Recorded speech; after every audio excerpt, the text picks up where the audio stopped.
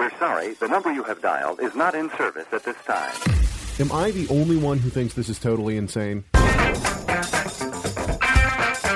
Rob, we're fighting theological injustice here. They're not using just weights and measures. He said we have 50 listeners. I think he's being generous. Read your Bible as interpreted by experts. Rob, are you as shocked as I am? It's nonsense. If you've given any money to this, you need to complain. You ask for your money back. I don't know about you, but I find this annoying.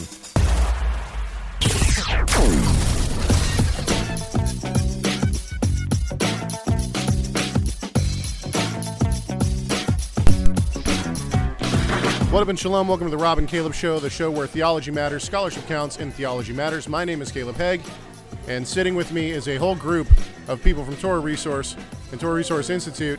We are sitting in the San Antonio airport in a Mexican restaurant currently, and since we aren't going to have time to be able to record the Rob and Caleb Show, we decided that we would do a little something different, and we're going to play the lectures that were given by Tim Haig and Rob Van Hoff at the Society of Biblical Literature this year, and we're going to play those for you.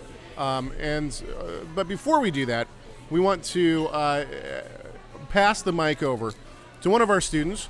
One of our students at Torah Resource Institute was able to attend the Society of Biblical Literature this year.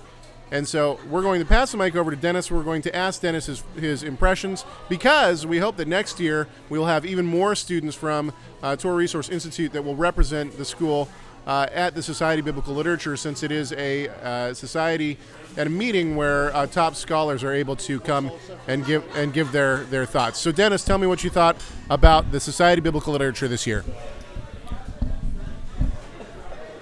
My first impressions are that I am so blessed to be with these guys that I think all of the Torah Resource students should plan on attending next year. We could have a bus load, we could have a plane load, whatever we can get together. If you're a student at Torah Resource, you know what good theology, what good teaching these guys produce. I have been a supporter of Torah Resources from the beginning, Torah Resource. And I encourage all the students to seek out ways to get here. I also encourage you to seek out people that you know that might be interested in Torah Resources. We need to get the word out. We need to honor these men that devote their lives to come to this ETS and Biblical Society and do so much work to glorify our God and our King Yeshua the Messiah. So Dennis, tell me this. Give me one impression, one thing that really sticks with you about the Society of Biblical Literature. Maybe a lecture that you saw, an interaction that you had, something in the book display, or a scholar that you might have met, or even just your favorite lecture that you saw. Tell me something that you took away from this year's SBL.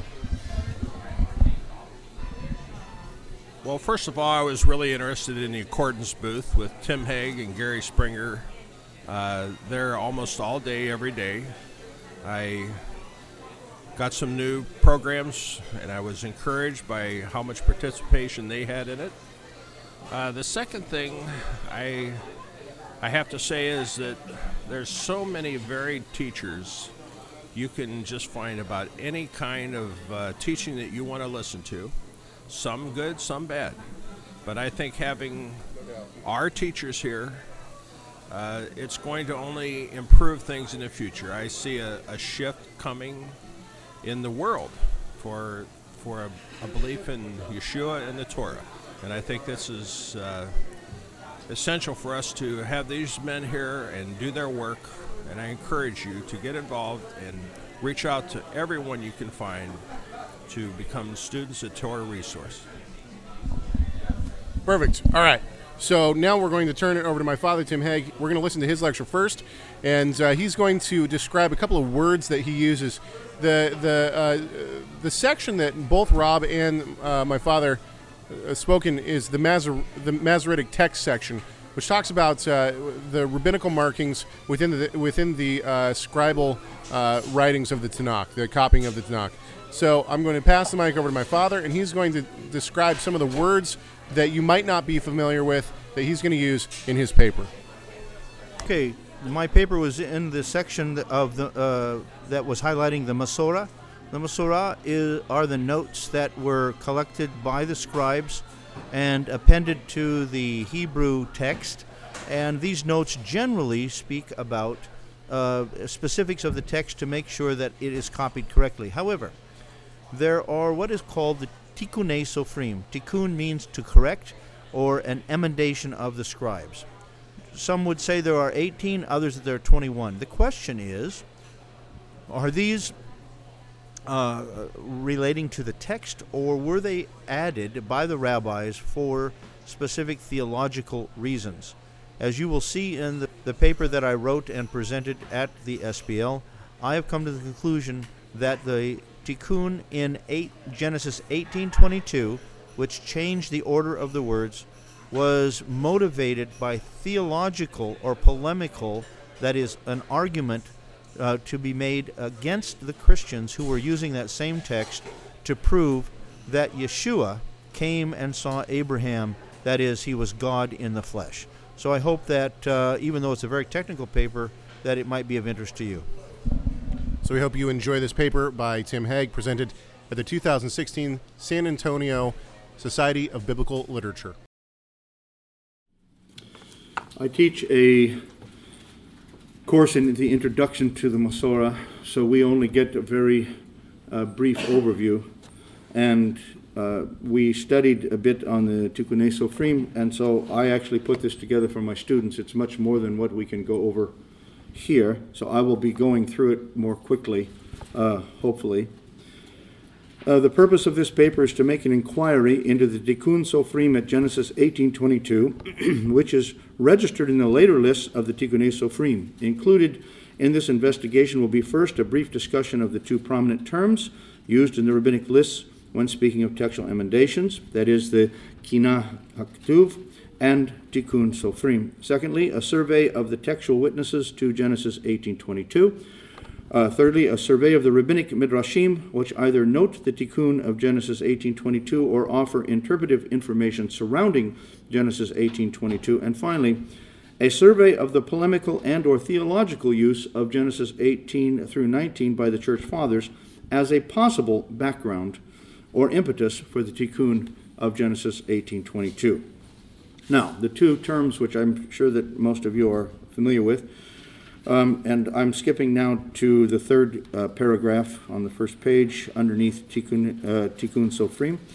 These two formulas are Kinah HaKtuv, which means apparently the scripture employ a euphemism, and the Tikkun Sofrim, the correction of the scribes. The formula Kinah HaKtuv is found in the lists of Mechilta Rabbi Ishmael on Exodus 15:7-8, in Sifrei on Numbers 10:35, and in Okala V'Okala, list 168. Other lists utilizing the formula Kinah HaKtuv are found in the Yalchut Shemioni and the Sifra Zuta.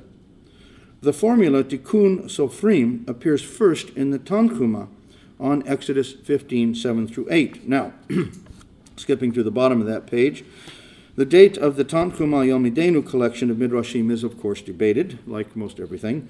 Early scholars made conflicting statements about the date and so forth. Now, if you go to the next page, I was grateful for Carmel McCarthy's doctoral dissertation, and she puts the terminus ad quo of this Tanchuma Midrashim at around 800 of the Common Era.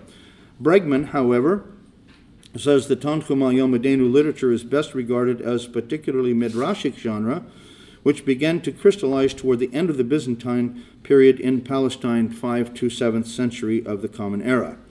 Strack and Stemberger also date the Tanchuma Yomidenu collection as originating in the 5th to 7th century CE.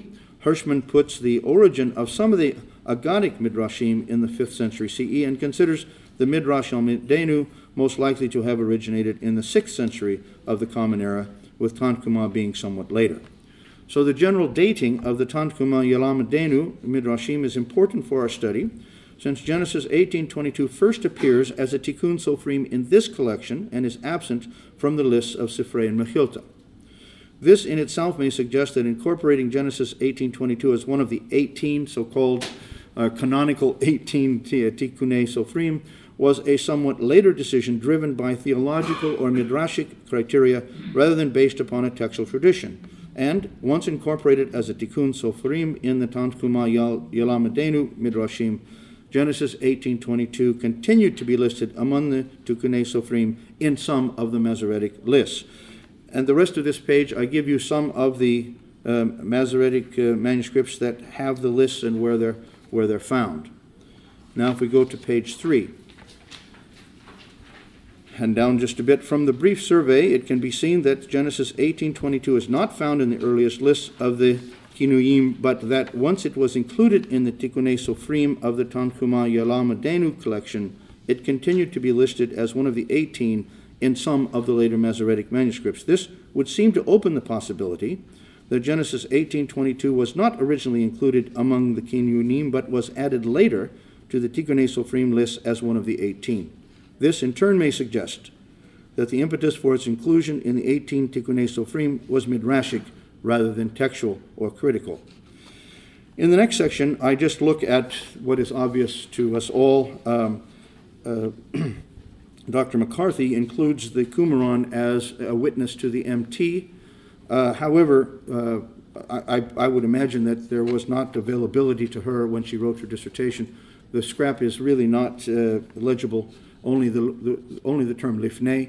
The following letter is really not, we can't tell. So we don't know if the following letter is a yod or if it's an aleph, and that would make all the difference. So we have to more or less discount any help from the Dead Sea Scrolls. Of course, the Septuagint on the next page, Samaritan Pentateuch, Syriac Peshitta, even Targum Onkelos, as well as the Vulgate, and I'm sorry I didn't include here the Old Latin also, have not what the lists say was the original, but what the lists say was the Tikkun. So there's no evidence. So the summary is, on page 5, the summary of the evidence. While we cannot be certain of the reading that existed in the Dead Sea Scrolls, since the small fragment containing Genesis 18:22 is too poorly preserved, and by the way, I did check with Dr. Martin Abegg on this, since he has access to better photographs than I do. It is clear that no extant pre-Masoretic witness offers any evidence that the original Hebrew of the final clause of Genesis 18:22 was, and Yod He Vav He remained standing before Avraham. Likewise, all of the versions we have collated agree that the text agree with the text that the original was Abraham remained standing before Yod He Vav He. And this, of course, is the tikkun to change the subject to Yod He Vav He of standing rather than Avraham. These data, when combined with the previous discussion showing that Genesis 18:22 is not listed as a tikkun until the later Tanhuma Yalamadenu Midrashim, seem to offer a substantial evidence that the tikkun on Genesis 18:22 was not based upon a known textual critical issue, but was formulated out of midrashic concerns. Now I'm going to skip through this next part as well, but what I've collated for you are the at least the majority of the midrashic notes or texts that include this text. For instance, in Midrash Rabbah Bereshit, or Genesis, Abraham is not complaining, but saying, before I was circumcised, I had a lot of visitors. Now that I'm circumcised, what's going to happen? And the Holy One says, before you were circumcised, uncircumcised mortals visited you. Now I in my glory will be revealed to you. Hence it is written, and the Lord appeared unto him by the oaks of Mamre, which is Genesis 18:1. The significant term here is glory. If you turn the page 6, you'll see that in the same Midrash, Midrash Rabbah, Genesis 48:1, it's not glory, now it is, and he sat while the Shekinah stood, where you see the line underlined. So now the Midrash is saying it's Shekinah. In 48:9 of the same Midrash Rabbah Genesis, he says, but now it's the same conversation, and the Holy One says, but now I and my retinue will appear to you. Thus it is written, and he lifted up his eyes and looked, and behold, 3 men were standing opposite him. He saw the Shekinah, and he saw the angels. At the bottom of the page. In this midrash, Rabbi Levi makes it clear that the 3 men are 3 angels who disguise themselves in various ways, as Michael, Raphael, and Gabriel. And that Shekinah is distinct from the 3, for the condition Abraham proposes is to see whether the Shekinah waits for them. The picture given in the Midrash is that the Shekinah appears first to Abraham, and then he saw the 3 men coming toward his tent. Okay? We go now to page 7. We see again in 49, paragraph 7 of the Midrash Rabbah, Bereshit, or Genesis, that it talks about the Shekinah. So we have gone from glory and defined it clearly as Shekinah in the Midrash. At the bottom of the page, in the Midrash on Genesis 19:1, I should read the underlined. The question in the Midrash is, before they were called men, now they're called angels. What's going on here? In the Midrash on Genesis 19:1, the obvious issue that confronts the rabbis is that only 2 of the 3 men mentioned in 18:2 have left to go to Sodom, and here they are specifically called Malachim, Shnei HaMalachim. This would indicate that in the previous narrative, the statement of 18:22, then the men turned away from there and went toward Sodom, applied only to 2 of the 3, with the 3rd man remaining behind with Abraham and is the one conversing with him. But the Midrash on 19:1 is constructed in order to interpret the text in such a way so as to have all 3 of the men leaving Abraham to go to Sodom, and it was the Shekinah that remained behind and conversed with Abraham. I give you the excerpts from Midrash Shemot and Midrash Tehillim, which relates to this as well. They relate to Genesis 18:22 in a very midrashic way, trying to explain why the one conversing with Abraham was indeed Shekinah. So, a summary at the bottom of the page. Number 1, in the Midrash Rabbah Genesis, the glory of God, that is the Shekinah, appeared to Abraham and is noted to be distinct from the 3 men who approach Abraham's tent. Now turn the page to page 9. Number 3 at the last sentence. What this Midrash seeks to establish is clear. All 3 went to Sodom, leaving Abraham and the incorporeal Shekinah to converse, a dialogue which comprises verses 23 through 32 of the narrative of Genesis. And then finally, summary 5. In summary, it appears that the primary impetus of the Midrashim on Genesis 18 is to make a clear distinction between the 3 men or angels who approach the tent of Abraham and God himself, who appears to Abraham in his glory, that is, as the Shekinah, and thus entirely apart from any bodily form. Moreover, the appeal to the Tikkun Sofrim in verse 22 is necessary to maintain the distinction.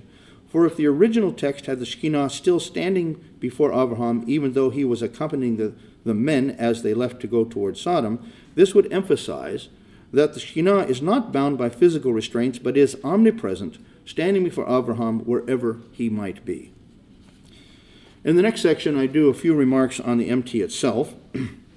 The opening words of the narrative, Vayira Elav Adonai.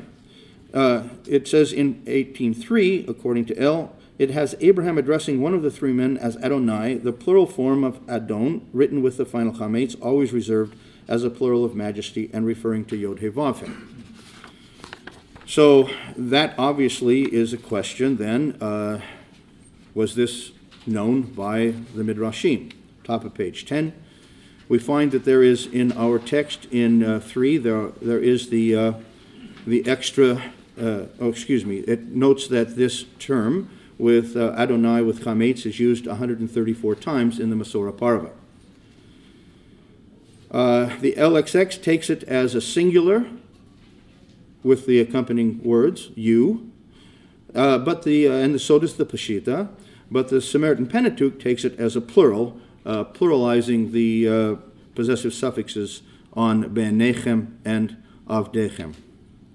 So, I've given you a chart there on 19 that gives from verse 17 through 33 the use of Yod He Vav He throughout this narrative, as well as the use of Adonai with chametz.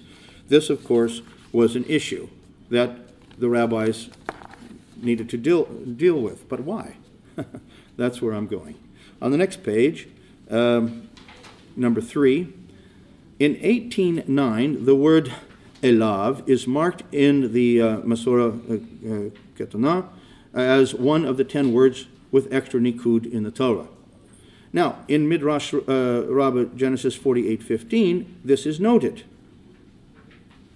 So it appears to me that, at least in the final redaction of Midrash Rabbah Breshit, they were aware of the nikudot. They were aware of the things that the Masoretes had done. They therefore would have fully been aware of the fact that Adonai with chametz was referring to Yod He Vav He. And it's obvious in the text because Yod He Vav He, perhaps even Adonai, some would suggest, in one case at least, there are manuscripts that have Yod He Vav He, other manuscripts it's Adonai, as we see also in Qumran with the interlinear interchange of Yod He Vav He and Adonai at times. I've at least found a few. Given the fact, now I'm just below the quote on page 11, given the fact that Rabbi Shimon ben Eliezer knew of the nikud on Elav in Genesis 18:9, there is every possibility that the 5 appearances of Adonai with chametz in this pericope were understood by the rabbis to refer to Yod He Vav He, being differentiated from the common plural form written with final patach. And of course, the one time that we have it in pausal form, we expect the patach to be lengthened to chametz. On page 12, then, number 5 in the summary. In 19:1, the BHS text reads, "And 2 of the angels came toward Sodom in the evening." The articular malachim, however, with construct shnei, surely gives the sense, and 2 of the angels came to Sodom in the evening, which in context would naturally be understood as being 2 of the 3 men mentioned in the opening of the narrative pericope in 18:2. This likewise would indicate that the 3rd man who remained behind is pictured in the narrative as Yod He Vav He, with whom Abraham conversed. Now this left me with a big question, like why all the hubbub about this? My mind went to the Church Fathers. Well, before I do that, let me do the summary of the remarks on page 12. In general, these few remarks dealing with a number of verses in this pericope have once again reinforced that the text expects the reader to view Yod He Vav He as one of the 3 men who initially approached Abram's tent, and that the event introduced in the opening verse of Genesis 18, which states that Yod He Vav He appeared to Abraham, is explained and developed in the subsequent narrative, in which Abraham engages in open dialogue with Yod He Vav He while the other 2 men or angels go to Sodom. Moreover, that the Masoretes have Abraham addressing Yod He Vav He as Adonai with chametz gives ample evidence that the tradition they preserved in the text was that Abraham and Yod He Vav He met face to face, and it seems clear that the rabbinic authorities who are credited with authoring the Midrashim were familiar with the textual traditions codified by the Masoretes. When the MT of Genesis 18 and 19 is compared with the general interpretation sent forth in the Midrashim we have surveyed, it becomes evident that one of the primary tenets of the rabbinic teaching is to offer an interpretation of this pericope which distances Yod He Vav He from the anthropomorphic descriptions, and even more, which keeps Yod He Vav He from being viewed as corporeal.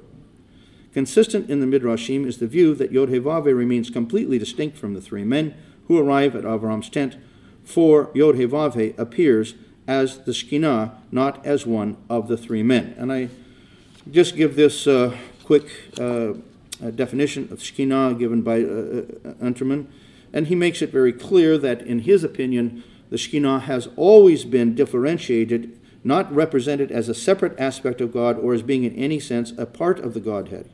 The later notion is totally alien to the strict monotheism of Rabbinic Judaism, for which the unity of the divine essence is a basic premise.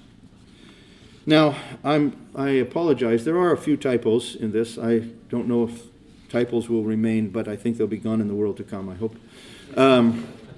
I should have put, if you turn to page 13, I should have put this first. So I'll go to page 13, and then I'll come back to read the quote from Bregman. And I'm starting with this paragraph that says, in Tanchuma Kitisa. Rabbi Yehuda Bar Shalom describes how Moses asked the Holy One that the Mishnah be written down, but the divine response was that in the future the Gentiles would translate the Torah and read it in Greek, and then would declare, we are Israel. And so the scales would be even. Thus, in Tanchuma we read, the Holy One, blessed be he, said to the nations, You aver that you are my children. I cannot tell. Only they who possess my mysterion, a Greek term meaning mystery, are my children. And which are these? The Mishnah. Commenting on this passage, Urbach writes, it is clear that this dictum explains the superiority of the oral Torah as an answer to the claims of Christianity, following upon Paul's statement in Galatians concerning the church as the true heir of Israel, since it is the son of the free woman, while Israel, according to the flesh, is at most the son of the bondwoman. The fathers of the Christian church, from Justin to Augustine, claimed that the book of books is no longer the property and heritage of the Jews. Now, if we go back to the bottom of page 12, I want to give this remark from Mark Bregman. He has noted the influence of such polemics in the conclusion to his article on Mishnah as mystery, and he's commenting about the text that we just read in Tanchuma. The foregoing attempt is to set a tradition attributed to Rabbi Yehuda Bar Shalom in its historical and ideological context has larger methodological implications for the study of rabbinic literature in general and the investigation of the Tanchuma Yelamadenu Midrashim in particular. We have here an example of an anti-Christian rabbinic tradition that seems best understood in light of a patristic doctrine documented from the second half of the 4th century. Of course, reading that, I said to myself, is it possible that the polemic of the church fathers had something to do with making this tikkun? So, in the following pages, I have given you some examples, for instance, from Justin Martyr, Dialogue with Trypho. I'm not going to read all of these, but if you go to the next page, 14, in his Dialogue with Trypho, chapter 56, it says, Moses, then, the blessed and faithful servant of God, declares that he who appeared to Abraham under the oak in Mamre is God, sent with the 2 angels in his company to judge Sodom by another who remains ever in the supercelestial places, invisible to all men, holding personal intercourse with none, whom we believe to be the maker and father of all things. Now, if you go to the bottom of that quote, the last paragraph and about halfway through, he says, I asked Trypho, do you think that God appeared to Abraham under the oak in Mamre, as the scripture asserts? And he has said, assuredly. Was he one of the 3, I asked, whom Abraham saw and whom the Holy Spirit of prophecy described as men? He said, no, but God appeared to him before the vision of the 3. Then those 3 whom the scripture calls men were angels, 2 of them sent to destroy Sodom, and 1 to announce the joyful tidings to Sarah that she would bear a son, for which cause he was sent, and having accomplished his errand, went away. So it sounds to me like Justin knows something about the tradition of the rabbis that we found in the Midrashim. If you go to page 15, Irenaeus, chapter 7:4, therefore have the Jews departed from God in not receiving his word, but imagining that they could know the Father apart by himself without the Word, that is, without the Son, they being ignorant of that God who spake in human shape to Abraham. And again, middle of the final paragraph of that quote, for if you had believed Moses, you would also have believed me, for he wrote of me, saying this, no doubt, because the Son of God is implanted everywhere throughout his writings, at one time, indeed, speaking with Abraham when about to eat with him. If you go to page 16, Clement of Alexandria notes that Abraham was stationed before the Lord, meaning he was reading that as what he considered to be the original text. Eusebius in Book 1, first paragraph, but the Son of God, by no means neglectful of the reverence due to the Father, was appointed to teach the knowledge of the Father to them all. For instance, the Lord God, it is said, appeared as a common man to Abraham while he was sitting at the oak of Mamre. And he immediately falling down, although he saw a man with his eyes, nevertheless worshipped him as God, and sacrificed to him as Lord, and confessed that he was not ignorant of his identity when he uttered the words, Lord, the judge of all the earth, will you not execute righteous judgment? Down to Cyril of Yerushalayim, and you can see that I'm trying to go by date, as at least suggested.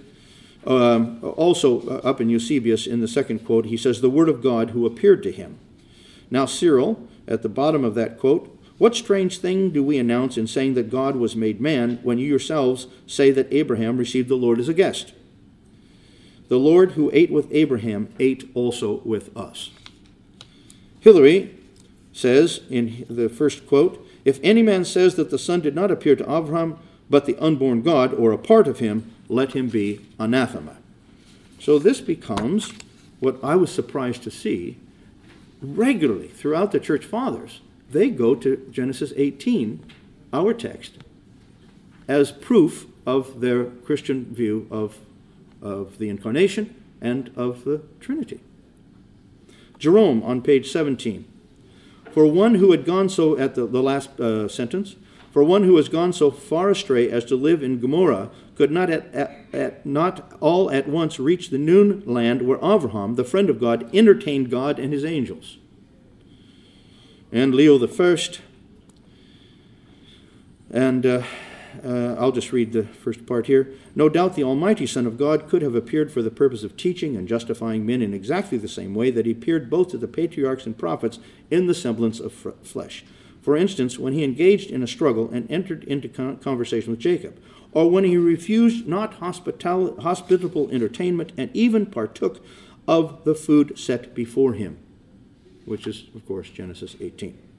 And he says, the Word became flesh. So, my summary. Am I on time? Yes. Okay, Baruch Hashem.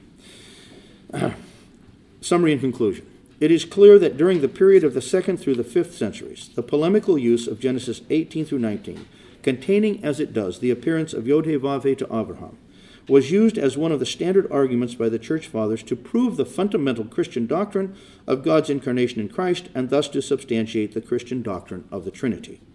The debates over these issues, which ensued within the Christian church itself, required the Church Fathers to give all that much more attention to providing theological arguments for what would eventually be canonized as doctrine by the church councils. Further, while scholars debate over the intended audience of Justin's dialogue with Trypho, it seems warranted to allow the very real possibility that it was written both to Christians, whether Gentiles or Jews, as well as to evangelize Jews with the Christian message.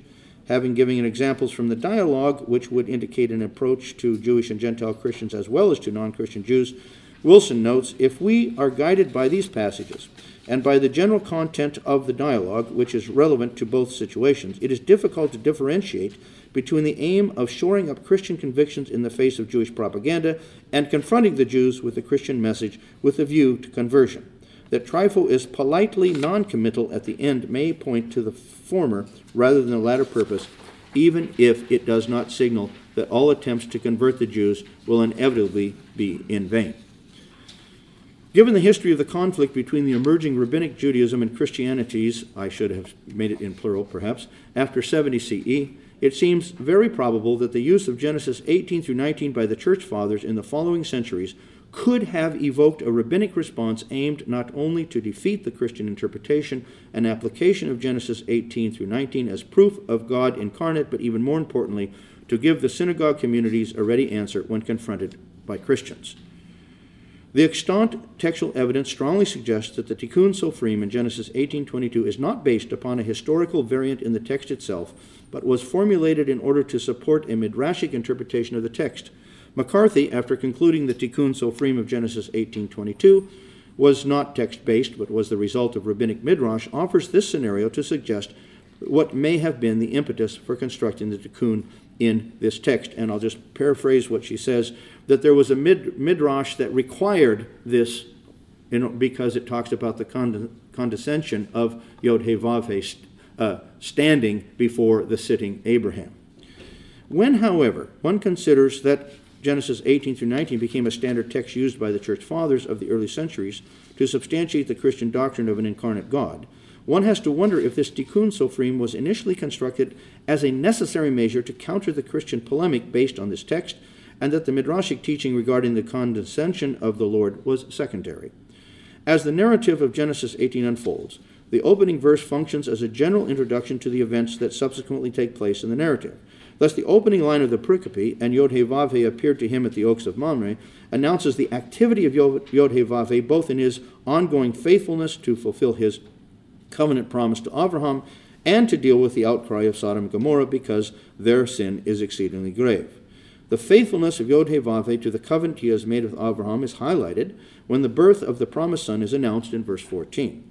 The narrative section dealing with the retribution meted out to Sodom and Gomorrah begins in verse 16. Then the men rose up from there and looked down toward Sodom, and Abraham was walking with them to send them off. The straightforward reading of the text is that all three men who initially approached Abraham's tent are walking toward Sodom, accompanied by Abraham. The one-sided dialogue that occurs next, however, would seem to be between Yod-Heh-Vav-Heh and the other two men. For Yod-Heh-Vav-Heh speaks in regard to Abraham, but he is obviously not speaking directly to him. He says, should I hide from Abraham what I'm about to do, since in him all the nations of the earth shall be blessed? He's not talking to Abraham, he's talking about Abraham to those who accompany him. Next, in verse 22, we read, Then the men turned away from there and went toward Sodom, while Abraham continued standing before Yod-Heh-Vav-Heh. When read in light of 19:1, which gives the further detail that only two of the three men or angels initially came to Sodom, the only conclusion one would reach with the text as it stands is that the third man is Yod-Heh-Vav-Heh, who remained with Abraham and came to Sodom only after finishing the conversation with Abraham in verses 23 to 32. And this is confirmed in verse 33, And Yod-Heh-Vav-Heh departed when he had finished speaking to Abraham, and Abraham returned to his place. Understanding the narrative in the sense that Abraham accompanied all three men as they walked toward Sodom, but then only two of the three continued toward Sodom, leaves the obvious impression that the third man is Yod-Heh-Vav-Heh, as the ensuing dialogue makes clear. And of course, this is the dialogue for 50 minus 5, will you destroy the city, and so forth and so on. Moreover, the final clause, while Abraham continued standing before Yod-Heh-Vav-Heh, it describes Yod-Heh-Vav-Heh as stationary and corporeal, which speaks, this is in 1822, which speaks against the Midrashim, which describe Yod-Heh-Vav-Heh as the Shekinah. But the Shekinah is numinous, in no way a corporeal, and thus omnipresent, not constrained to physicality, but appearing to Abraham wherever he would go. So, what I'm suggesting is that the rabbis said, no, it originally read, Yod-Heh-Vav-Heh remained standing before Avraham. That is, wherever Abraham went, there was the Shekinah. So they needed to change that, then say, we changed it to, and Abraham remained standing before Yod-Heh-Vav-Heh. In conclusion, what I am suggesting then is the possibility that the Tikkun Sofrim on 1822 was developed by the rabbis as a theological necessity in order to strengthen the Midrashic interpretation that Yod-Heh-Vav-Heh appeared to Abraham not as a man, but as the Shekinah, and not as one of the three men who came to Avram's tent. As such, the Shekinah, being numinous and having no corporeal form, could not be viewed as constrained to a given physical location, but rather is omnipresent, appearing to Abraham wherever he might be. To posit an original text to have been, and Yod-Heh-Vav-Heh continued standing before Avraham, allows the Midrashic explanation that all three men had left Avraham, and only the Shekinah remained standing before him, thus undermining the Christian use of the text to prove that Yod-Heh-Vav-Heh had come to Avraham as a man.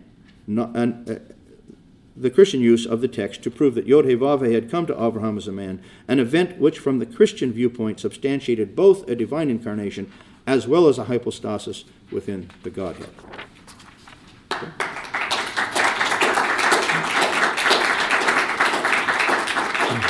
And I have to make one just last comment.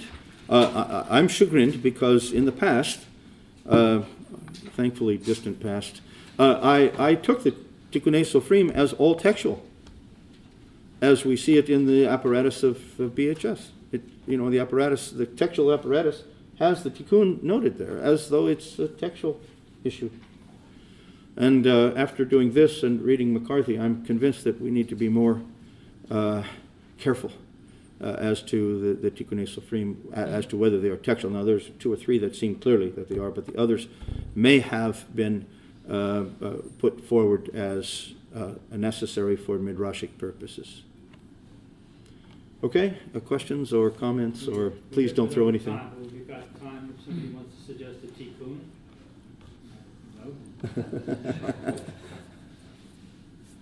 No? Okay, thank you. Next, we have Rob Van Hoff presenting a paper in the same section, the Mazor section, and he is obviously going to tell you some technical terms that he uses and what they mean, and what his paper was about. This is a rather technical paper, So it is not for the faint of heart. Rob, what's your paper about? Thanks, Caleb. My paper, too, like Tim's, was for the Masorah section. So the Masorah section focuses on the marginal notes and accumulated knowledge by the Middle Ages that the scribes had recorded in their effort to preserve the letters of the Hebrew Bible, the Tanakh. And so the Masorah covers things such as difficulties in the text, where the scribes encounter a word that might, like for example, need an aleph but doesn't have the aleph. And so the Masorah will have a guard to say, copy it as you see it here, but you're going to read it differently. You're going to read it as if it's a different word. And that's called a kari. We call that kari and kativ. And what my paper does is gets into how Hebrew Bible scholars today learn about the Masorah and how we learn about this category of scribal knowledge called kari and kativ. And anybody who's taken Tim's Introduction to the Masorah class will be familiar with those terms. But I make an argument that the Masoretes themselves, who were copying these texts in the 8th, 9th, and 10th century, our oldest Hebrew Bible manuscripts that are fully vocalized, that they didn't use that terminology in the same way that educators today, over the last couple hundred years, have used when teaching about the Masorah.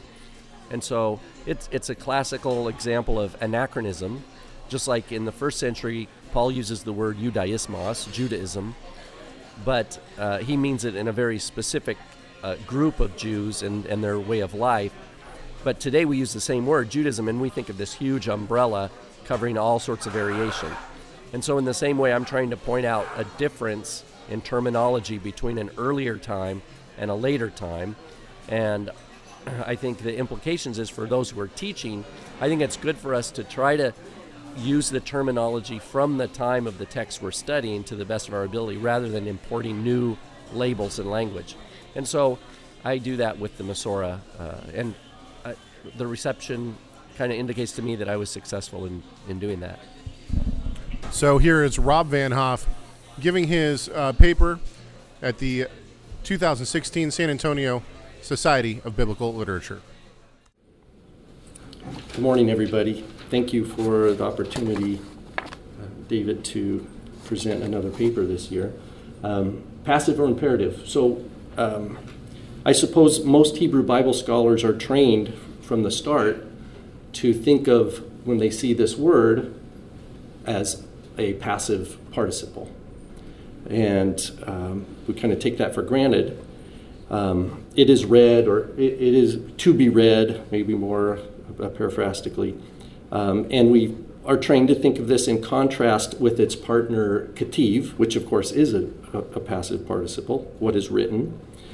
And many voices in Masorah studies for the Hebrew Bible student that they would look to are going to echo this definition. And today I want to challenge this.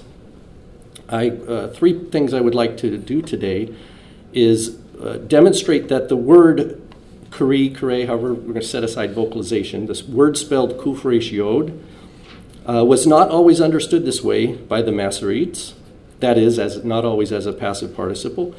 Two, I want to expose what I believe is an inconsistency and perhaps even a confusion among modern scholarly treatments of this topic. And then three, suggest an alternative way to understand certain Masoretic notes, both in the Masorah Ketana and the Gedolah, that employ the words kativ or katav and kuf resh yod, along with their various abbreviations. After an initial introduction, this paper will have 3 parts corresponding to the parts on your handout. But first, before we get to the handout, here's a text I want to kind of prime the pump with here. This is from Abachia ben Asher, who was a kind of an early Kabbalist, lived in the 13th century, early 14th century. In his commentary on Mishnah Avot 1:1, Moshe Kibel Torah Mesinai, etc., he writes, "Afilu kari v'kativ ne'amar leMoshe Sinai or Bas Sinai. And you'll notice here Ne'emar is in the singular. So here we have just a data point where a rabbi in this time frame, 13th, early 14th century, has a conception of Kariva Kativ as some sort of unit. And what I'm going to argue today and hope to demonstrate is that this is a new thing somewhere by the 13th century. I know we have Doctors Minot and Crawford here today. This is just one example of the education that a Hebrew Bible student would encounter. And this is from the Masorah of the VHS, an excerpt from page 40 and from 41. Kari Welakativ, words read but not written. Nedarim, 37b, 38a, also mentions 7 passages where a word is to be read, although it is not written in the text. And we have the shorthand here. But the student is taught that these are abbreviations of an Aramaic pe'il participle. And then we see on the next page, Kare Wala Kativ, the opposite, flipping the verbs. Read but not written. I made a typo. I'm sorry. Those are both the same. Anyway, the point, my second slide, or my second item here is a duplicate. It was supposed to be the other, my mistake. But nevertheless, the point is that in an education context, we're going to be trained to think of kuf ratioed as a passive participle. Here's an excerpt from the Anchor Bible Dictionary from Morrow, pages 25 and 27. He says the words kativ and kare are Aramaic pe'il participles, meaning what is written and what is read, respectively. The traditional pronunciation of the word kari as kari arose by analogy with the vocalization of the word kativ. The term kari has been interpreted both as an imperative form and as a participle, passive participle. Its identity as a passive participle can be demonstrated or determined, however, by analogy with the use of the term kativ in Masoretic notes of the type kativin, probably wala kari'in. And notice that he's got a yod here indicating the passive. Again, Morrow writes, the testimony to the oldest independent list of Kare Kativ variants is found in, again, Nedarim 37b of the Bavli. And he translates for us, Rabbi Isaac said, the pronunciation of the scribes, the omissions of the scribes, words read which are not written in the text, words written in the text but not read, are all a law of Moses from Sinai.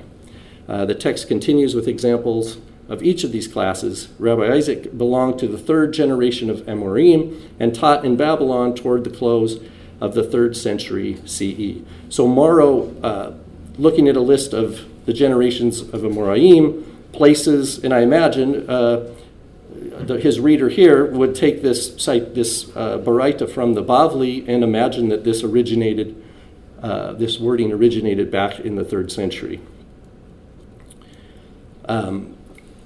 Israel Yavin identifies, I just want to set the table here before we dive into our handout, 3 what he calls the earliest categories of Kari Kativ. This is in his introduction to Tiberian Masorah. The first is the perpetual Kare. So we have the Tetragrammaton, we have Jerusalem, as we know, vocalized as a dual Yerushalayim, and so on and so forth. Those are unmarked in the Masorah in terms of any list. But the numbers 2 and 3 of these earliest categories that Yavin identifies are what I'm going to look at today. The first, Yavin identifies as Kari V'la Kativ, Kativ V'la Kare, and here we have an example from the Aleppo Codex at Ruth 3:17. We have Ki Amar, and then we see the circle here pointing to Eli, to me, and then we have this note here, Kare V'la Kativ, according to what Yavin.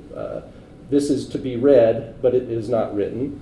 And then, so that's one of the earliest. The third earliest that Yavin identifies is what he calls euphemisms. Here's another example from the Aleppo Codex. We have the circle over Ophalim, and it's Uvat Tehorim, is, according according to the vowels of the text, of course, with these consonants. And then we just have this word kufresh yod.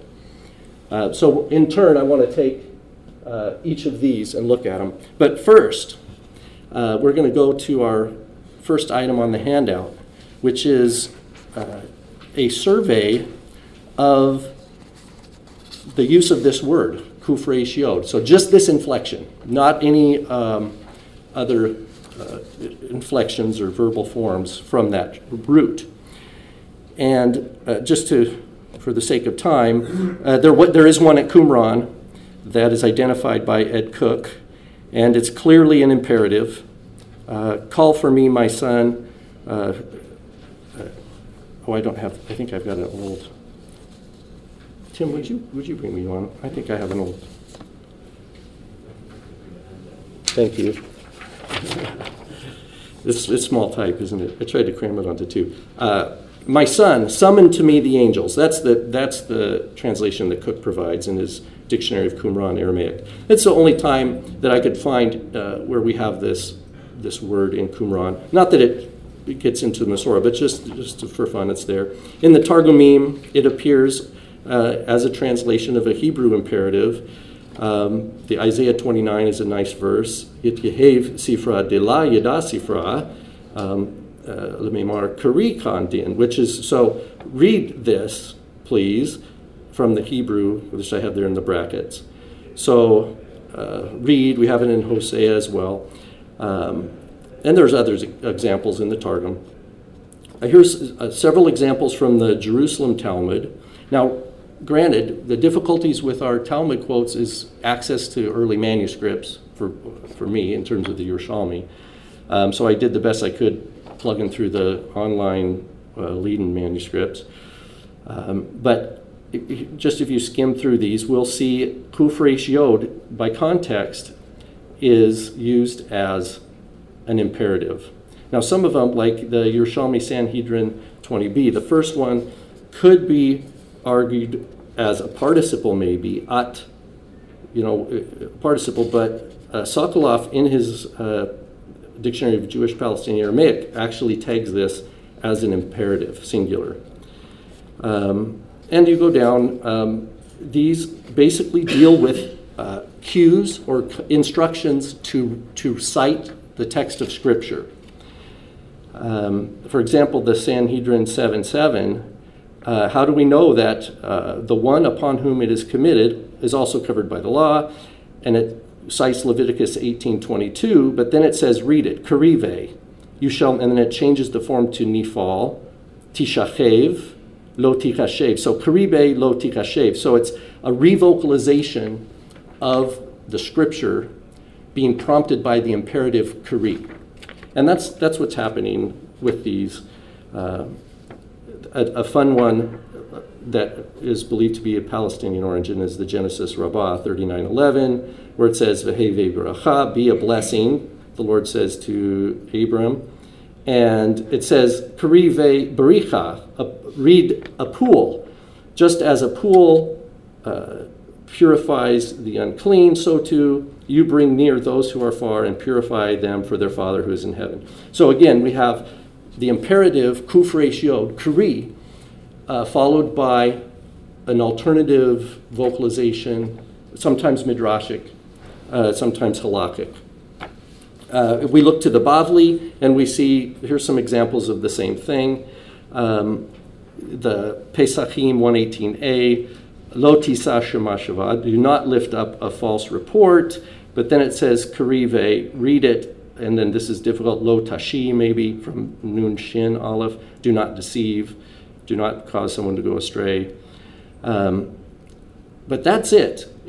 As far as I could see in all these, I couldn't find one example where kufresh yod could be clearly demonstrated by context to be a passive participle. And then I looked at Rashi just to throw something in that was a little later, and Rashi follows suit with the Talmud. He quotes a couple things that would have been accessible to him in the Midrash that show like maybe he had a little knowledge of Masorah, but he uses karive quite a bit that you see here. And one other point that I fit on the outline here, is that in the Bavli and in Rashi, when there's a contrast between kativ, it is written, and then some form of the root kufresh yod, the Bavli and then Rashi follow suit, it's in the active, karinan. Kativ X, karinan Y. We read. So Bavli does that. There's no examples in the Bavli, in other words, of kativ blank and kari something else. The Bavli shifts the voice to an active we, present tense. Okay, so that the point with this first page then is it was just a scouring to the best of my resources. Of course, I didn't get everything here. To just see, do we have any traction with kufresh yod being understood and used in any significant way with the reading of Scripture as a passive participle? And my answer is no. I can't find any. Even up to 11th century. At least there's a trajectory there. Okay, so now we're going to move on here to part 2. So this will get us into page 2, or the second page of our handout here. So this is going to take us back to Bavli Nedarim 37a and its Masoretic parallels. Back to Maro's translation, Rabbi Isaac said, the pronunciation of the scribes, etc. We're interested in this last bit. Words read which are not written in the text, words written in the text but not read, are a law of Moses from Sinai, which is Halacha LeMoshe Misinai, which Christine Hayes wrote a really thorough essay on this years ago, basically scouring through the Mishnah, the Tosefta, Yerushalmi, and the Bavli, where this trope, Halacha LeMoshe Misinai, is used, and basically comes to the point that by the time of the Bavli, this means it's a non-scriptural tradition that it can't be changed, and it has equal authority. This is the idea of how it's operating in the minds of the sages of the Gemara. So I have here a snapshot taken from the Vilna edition, and you'll see here, so that the citation that Maro translates for us starts here, Amar Rabbi Yitzhak, right, Mikra Sofrim, Itur Sofrim, and then we have this phrase, Krinan Vela Ktivan, or Ktivin, if this is a plural, and then the opposite, Halakha LeMoshe Misinai. And then we have 14th century Spanish commentator, the Ran, who's Nassim ben Reuven, and notice what he says here. Now, this is the Vilna printing, so the Vilna provides us with the same text, but notice what the Ran says. He says, Tevot hanikraot velo niktavot.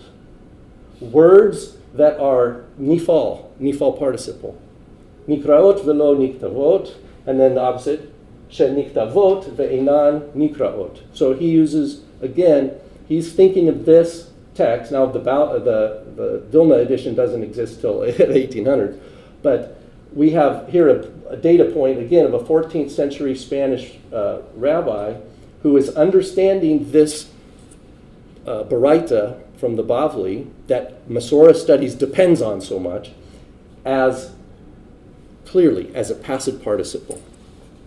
What I'm going to suggest, just like with the quote from Bachya ben Asher, who lived roughly contemporaneously, this was an innovation. And who came to my rescue while I was researching this, wondering if I even had an idea at all, is Michael Sokolov's Dictionary of Babylonian Jewish Babylonian Aramaic, and notice what Dr. Sokolov gives. So this is under Kufresh Yod, the entry.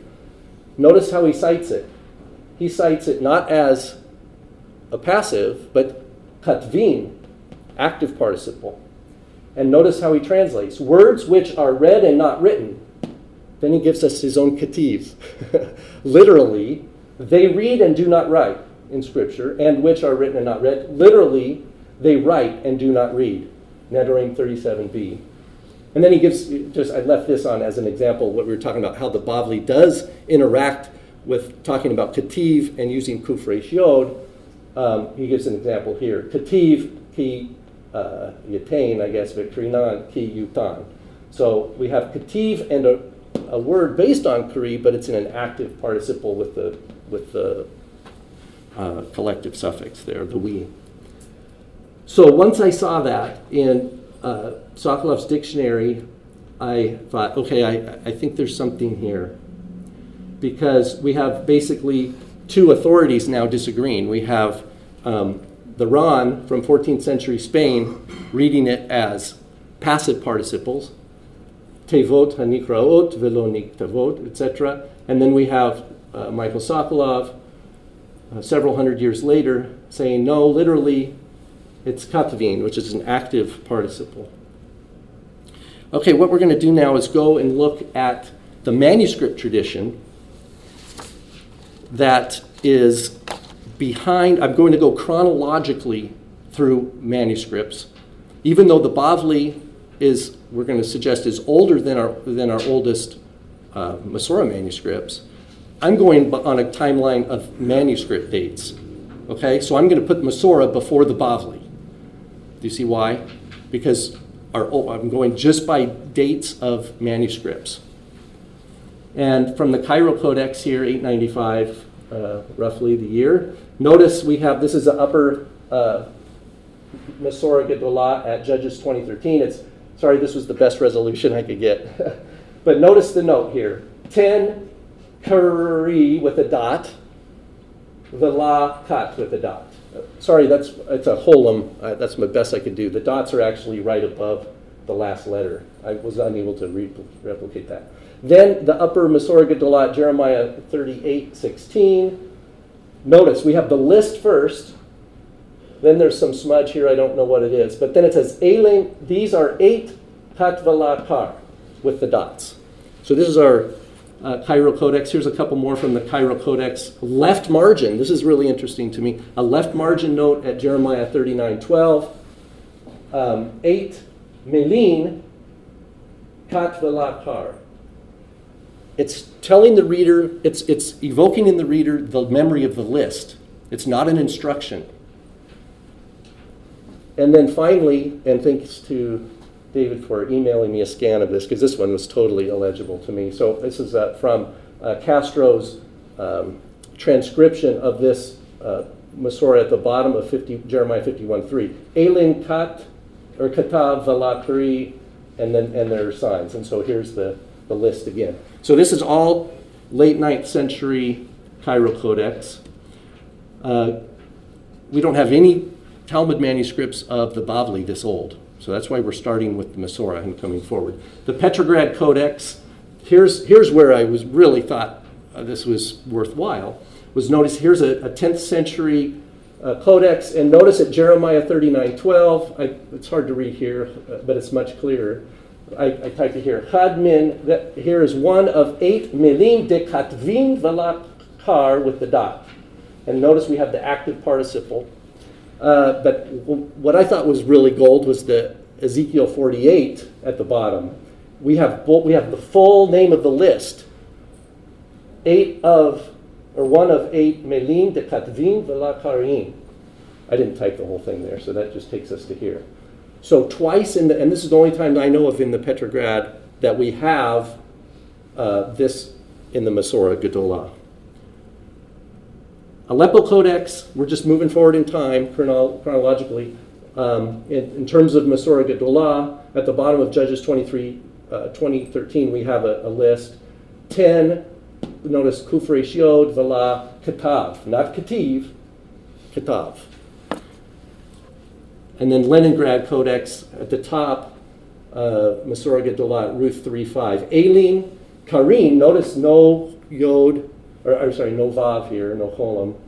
Elin, Karin, Vela, Katvin. We have the active participle again. So all these manuscripts testify to active participles, which support. Now, I didn't know if Sokolov knew this or not, but he certainly was right on. So how so? Well, if we quickly look through the manuscript tradition, this is from the Saul Lieberman database. It's all I have in terms of Bavli manuscripts.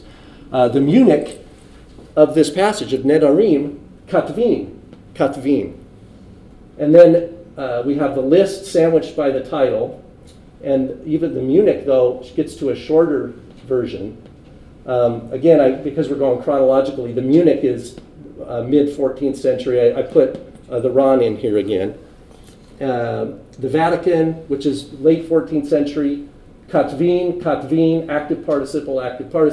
And then, strangely though, where it's talking about the Halakha Moshe Messinai, it has a yod here. But when it sandwiches the list, I'm kind of fast forwarding through this because I know my time's short. But in the Bavli, the list is sandwiched by the title. Title, list, title, and then it gives the title for the flip, list, title again. Notice the Ginsburg Talmud, I wasn't able to find a date on this. But notice, clearly passive, ktivin. The Venice, 16th century, katvin, active. But then look at the Vilna printing. Passive. So what I'm suggesting is there's a drift that's happening by the 14th century of the passive, of the either imperative kari, read, or kari used as a shorthand for they read, according to Sokolov's translation. But by proximity to the passive participle kativ, it's starting to be heard as a passive. And as for students of Masorah, you get a lot of mileage thinking of it as a passive participle. So it's not a bad thing. But it is not, it's not emic. It's not an emic concept to the Masorah texts themselves. It's from a later stage of interpreters of the Masorah tradition that are imposing the passive participle kari on the world of the Masorites. Okay, if we continue, this is just the kind of the development over time here, what we've gone through. All these, we have a tradition of the active clearly coming in. If we look at Masechet Sofrim and Akla V'Akla, there's a mix. Sometimes you see it the active participle, sometimes a passive, sometimes shorthand, and that's something was beyond my paper today. But in terms of the 20th century, all these are different resources. I have Yevin on here, Dotan, Alexander Sperber, Ginsburg, are all teaching according to this paradigm. It's Sokolov, in terms of my ability to see, is the only one to affirm this. And I don't know how much Michael Sokolov is aware if he's done this work, and that's why he made the choice he did. I just have maybe a little bit of time to talk about the euphemisms, which was a secondary topic. Point being, all are, that's Bavli Megillah 25b, it's also an active. Even though it's usually translated passive. When it's written in the text, we substitute. But it's Korin Otan. We read the Shevach. So I looked at all the Bavli manuscripts. We have a little bit of variation with the spelling of Korin, but you always have an active participle, you always have an object. And then in Masechet Sofrim from the Higger edition, this is just 9-8, Elu Dvarim Ketuvim V'la Nikra'in, Kativ, Vikari. There's 6 times where he has Vikari in his edition. But if you look at his apparatus, his notes, the manuscripts he draws from have all these variations. Korin, active participle, Korin with an aleph, Korinan, like we saw in the Bavli, we read. There's even one that begins Elu Dvarim Shekotvim. So where does all this go? I want to suggest that back to our 2 examples here, if we just time travel back to the 10th century, and we ask the Masorah scholars what this note is, my argument is that this is a shorthand for the name of the list. That's all this is. This is not Kari V'la Kativ. This is a shorthand for what we saw back in the Cairo Codex here. It's a shorthand for a reference to the list that probably was already memorized. And of course, we know the list isn't exactly the same every time. It's just like Mishnaic lists. There's a list that kind of changes shape, but they have a title for the list. And I want to suggest, so there's one use of Kuf Resh Yod that is not passive. I want to suggest that's a shorthand for the plural active participle. And then with the euphemisms, I would suggest that this is closer to an active. It would be better to read this as an active participle. Read, because just like we saw with the traditions there in section 1, we have a strong history in Jewish Aramaic of using the active participle to prompt the reader to revocalize the scriptural text using this formula. So basically, to recap, I would suggest that of these two, of what Yevin identifies as the earliest strata of Karei Ketiv, it is inappropriate to use Karei defined as an active or as a pe'il participle, as a passive participle, but rather a different kind of shorthand. And this might be part of a larger study of kind of seeing strata, because even Yevin says it's not until way after the Talmudic times that the Karei Ketiv kind of comes into its full. Thank you.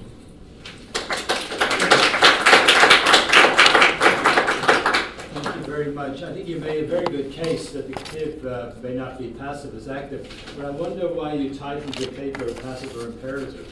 Oh, yeah. Thank you, David. The reason why is because I originally submitted once I submitted the paper, I learned a whole bunch of new stuff, and I was trying to, I kind of kept the paper. I think kept the title when I didn't have to, maybe, in terms of this presentation. My first, Robert Gordis, is it the Biblical Text in the Making or something, he argues that it's an active, to read it as an active, but his rationale is kind of what I talked about last year, the Altikra Ele. He took the Bavli's and the Midrashim's use of don't read blank, but this, as a kind of genre of imperative that the Kari would fit with. What that didn't solve for me is the la, because when you have Ketav v'la Kari, you wouldn't have it be it can't be an imperative with la in front of it, right? You can't have a negative command would not be la Kari. It would be al tikri. So. And I did find Eliyahu Halevi in his Masoret HaMasoret. He uses the ikaved. Where's the ikaved, the ikavida? He says altikru. This is what is it Haggai or I'm trying to remember where there's a scribal kari. But he's taken back to where the prophet actually tells the people, and he says, Al tikru, don't you all read ve'ikaved, ela ve'akivda, as if there was a hey at the end. And so there is this tradition of thinking back, and that's what, 15th century, of thinking of the kari as an imperative and the al tikra Ele that we see in the Midrashim and in the Bavli as of the same kind of genre, prompting maybe an alternative performance of the scripture. So, thanks. Okay. All right.